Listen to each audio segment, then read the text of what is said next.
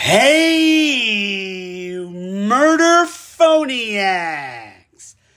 This is your host, Tony Ciaglia, the serial killer whisperer.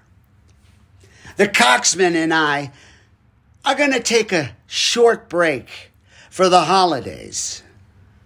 It just doesn't seem right covering a Satan-worshipping, corpse-fucking, fat piece of shit serial killer when we are getting ready to celebrate the birth of our Lord and Savior, Jesus Christ. We will be back after the first of the year to finish the story of the cannibal creator. So if you're behind, this will give you time to catch up. And if you're already caught up to date, go ahead and rewatch a couple of our episodes just so you can fantasize about two of the sexiest fucking crime podcast guys in the game. And what's better than anticipation? Nothing. Because anticipation is golden, brah. Believe me when I tell you... Hold on. Did I just say brah? I did. Yeah, brah. Believe me when I tell you that you don't want to miss any of these episodes. We are the only visitors that Tiny ever had, other than detectives, and we will share with you in vivid detail what the visits were like and the stories he shared. Examples. Talks about his time at the Stein Pallet Company. Talks about the teardrop tattoos on his face. What an asshole. I've always thought you're an asshole if you have a teardrop tattooed on your face. You know? It's like, look at me. I killed somebody. Question me. Go ahead. Question me. Described what happened under the bridge.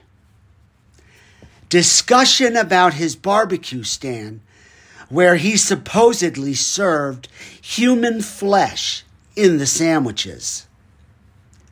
Stories of Tiny's truck driving days. Discussion about his mom. Talks of people he knew at Stein's Pallet Company. Talks about bribing an undertaker. So Tony, yes, Tony, myself, can fuck a corpse. Now that's something I haven't done yet, ladies and gentlemen, but will definitely be adding to my bucket list. Right? I mean, isn't that one of the only reasons I have a penis?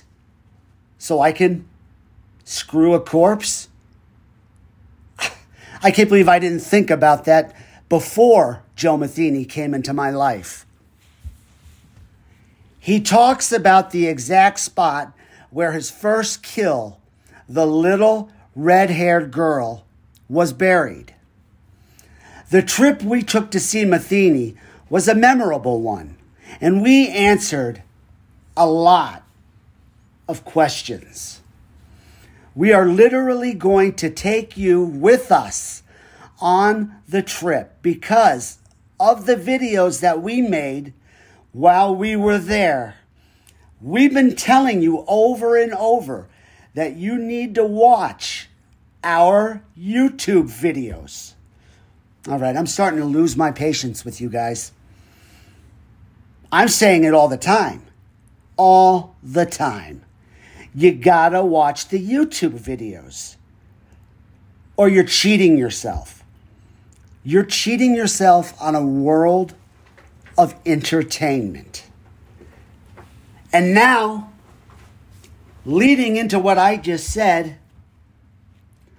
I have to say, if you don't watch us on our YouTube channel, you're going to miss out on some really exciting shit. In fact, if you don't watch us, you probably, shouldn't even listen. Well, I'm just kidding. Of course you should listen. You know, my dad said I should tell you what the videos are about to pique your interest. I told the Coxmen, that if we don't have their interest by now, then fuck it, dude. They must be sleeping. Now I have to get real serious about my mission. I suffered a severe traumatic brain injury in July 1992 when I was struck in the head by a jet ski. Very little was known back then about traumatic brain injury, and it was truly a miracle that I survived. It's now December 2023, and TBI is still considered the silent epidemic. It is my mission in life to try and shed some light on this terrible injury and to enlighten the public on the lifelong effects that this injury causes for the individual and their families. Unfortunately, depression is a common problem with TBI. And the holidays are always rough on people that suffer with depression. I have been blessed with being depression-free for about the last 8 months. However, I know it can rear its ugly head at any moment. This writing that I'm going to share with you today was at a very low time in my life. It's titled, Pull the Plug. Where did my life go? What happened to me? Most of the time I feel lost, as if I'm floating alone in a cold, dark galaxy full of stars. They all look so close, like I could reach out and grab them. But yet they're millions of light years away. Depression, a pain invisible to my eye. This sensation runs deep to my core, controlling every aspect of my life, a weight that burdens my every step, having no mercy as it pounds down upon me, challenging the strength of my backbone every hour of every day. Looking out a window, I stare at visual hallucinations, one after one as they unfold before me. These scenes are of a simpler time when I was a child, a time before sadness and depression moved in and made a home inside my skull, becoming a fixture as common as the oxygen I breathe. Sitting in my room, in the corner, like a little boy in school who won't behave himself, is a suitcase filled with memories. I keep it locked with a combination I don't even know to prevent me from opening it up and entering a world of hurt. There's too many thoughts. I can't keep up.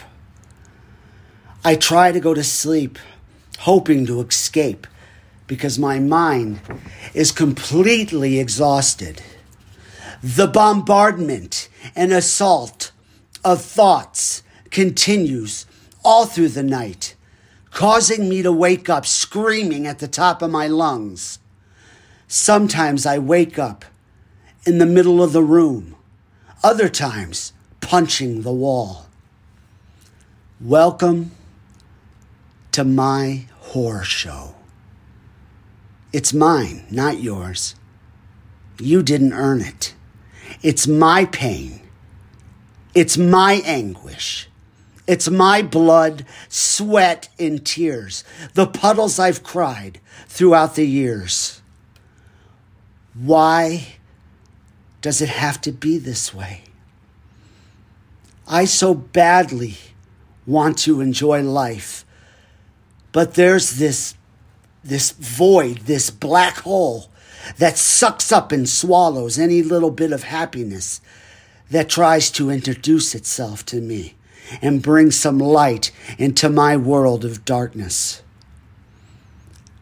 What do you want from me?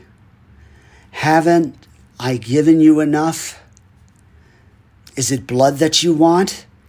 Tell me, because if it's blood, I won't hesitate to take a blade and slice from north to south with this sharp piece of metal, ripping open my veins and spilling out before you, my river of life. Look at the blood flow. Watch the pain. Watch the suffering as it drains from my inner arms. I will finally be at peace once my body turns blue to the eye, cold to the touch, and my eyes fixate permanently into that eternal stare of death, waiting for someone to close them for the final time. Written by Anthony Ciaglia, date December 8th, 2017. Depression is not to be taken lightly. It needs to be brought out of the darkness into the light. I use this writing because at the end, I discussed suicide. That's not the answer. It never is the answer. Please, if you're suffering with depression and you experience suicidal thoughts, seek help immediately. Don't feel stupid or weak or afraid to talk about it. Get help. If you have a friend or a loved one that you see is struggling, don't take it lightly. Help them. Remember, there are many ways to get answers when one is suffering from depression.